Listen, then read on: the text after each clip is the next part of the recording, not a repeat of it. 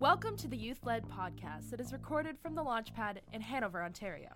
What's Your 9 to 5 highlights the many different opportunities and stories that we hope inspire you. We want this podcast to be for everyone, wherever you live and whatever you do. So, are you feeling inspired enough yet? Awesome. Keep listening, and when you're done, don't forget to get out there and chase your dreams.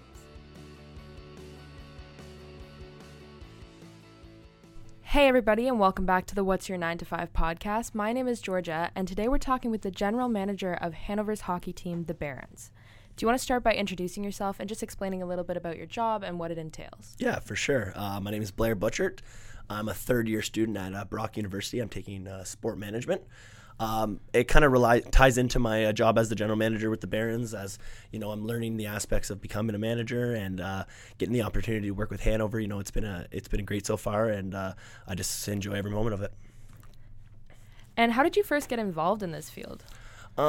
Originally, the original general manager, who I actually know pretty well, he stepped down just to take some time back. He's still within the organization, though, and helping out. So, you know, there was a good opportunity for me to kind of come in and be a manager as a younger guy. So I took the chance and, you know, went through the interview process and about 2 years ago, and it worked out really well. And now here I am. Yeah. And were you always interested in a career like this? Did you play hockey when you were younger? Yeah. So when I began in the Minto Minor Hockey Association. That's where I'm from. Played there till I joined the AAA group at about 12, 11. I went to Huron Perth and then played junior in Mount Forest. Played a little bit of junior B in St. Mary's in Elmira. Then COVID happened and then I kind of ended up where I was here today. And this is a really interesting job. It's not something we've looked into much on this podcast. What has been your favorite and least favorite part of this job, and why? Yeah, it's really interesting. You know, I think my favorite thing about the job is, you know, seeing these, you know, young men come into the organization and, you know, grow as men. They start as 16-year-olds, and, you know, some of them, you know, you're still learning skills as a young man. So it's great to watch these guys develop, you know, into, you know, grown men at 21 and see how they work. And also, you know, the younger guys going on to the next level, you know, whether that's playing junior B or, you know, going to the OHL. It's just great to see guys, you know, wanting to get better and, you know, try to get to that next level. Worst part of my job, I'd say, you know, you can't dress everybody every single night. It's tough having to, you know, sit players out. It's part of the game. But I think that's definitely it for sure. And if you could change one thing about the job, what would it be? I think it would be, you know, let more players sit on your bench every night so you don't have to sit guys out. Yeah. I think it's a tough part of the job, and, you know, it's hard to understand for sure at a young age, but, you know, stuff like that, you know, it works out for you. You mature more as a player. So I think it's never easy to do for anybody, but it's something that has to be done. Yeah. And what is something people might not expect about your job? Are there any common misconceptions that you hear? I would say they wouldn't expect as a general manager. You know, I like to also be involved with helping the coaching staff. You know, when games are on, there's 4 of them on the bench, but, you know, I'll stand up in the stands and you get a whole different perspective of the game up there. So, yeah. You know, I try to help out, whether that's, you know, seeing how breakouts or power plays are set up. I'll just try to do little things and, you know, pitch my words in there to help them, whether they take it. I just try to do the little things right, you know, up above to help them out. And you said you help a little bit with the coaching staff. How do you spot raw talent when you're watching people play? I think, you know, raw talent, whether that's, you know, in the minor hockey system or AAA, you know, you see when the most skilled players on the ice, you know who it is.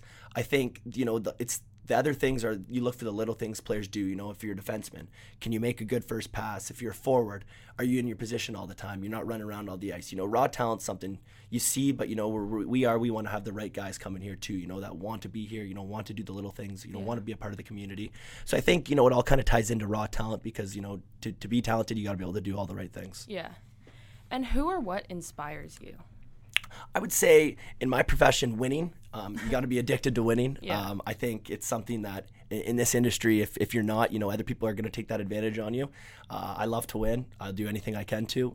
Obviously, I love to have fun, but you have fun when you win. So it's nice to, you know, try to win and find a way. But definitely, I enjoy it for sure. And going back a little bit, you said you did play hockey when you were younger. What are the benefits of playing the sport before having a career involved in it?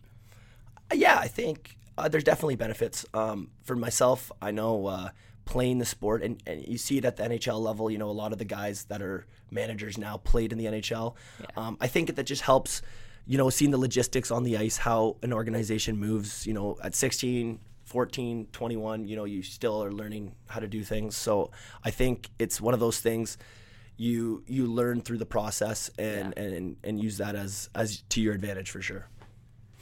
And if you could have a conversation with your 15-year-old self, what would you say?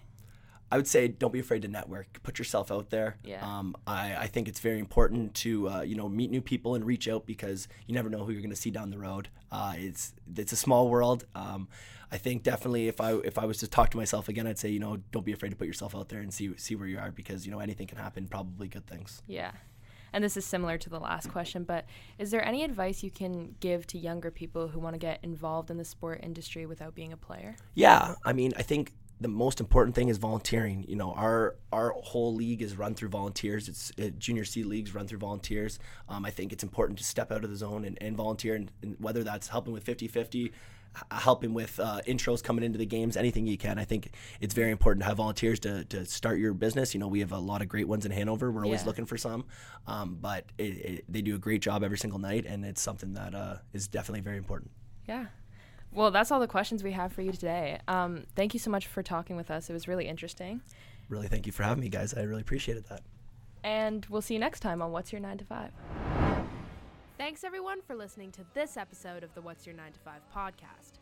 If you have any questions or suggestions, please feel free to get in touch with us on our Instagram, what's_your_9 to 5. We'll see you next Wednesday. Now don't forget to get out there and chase your dreams.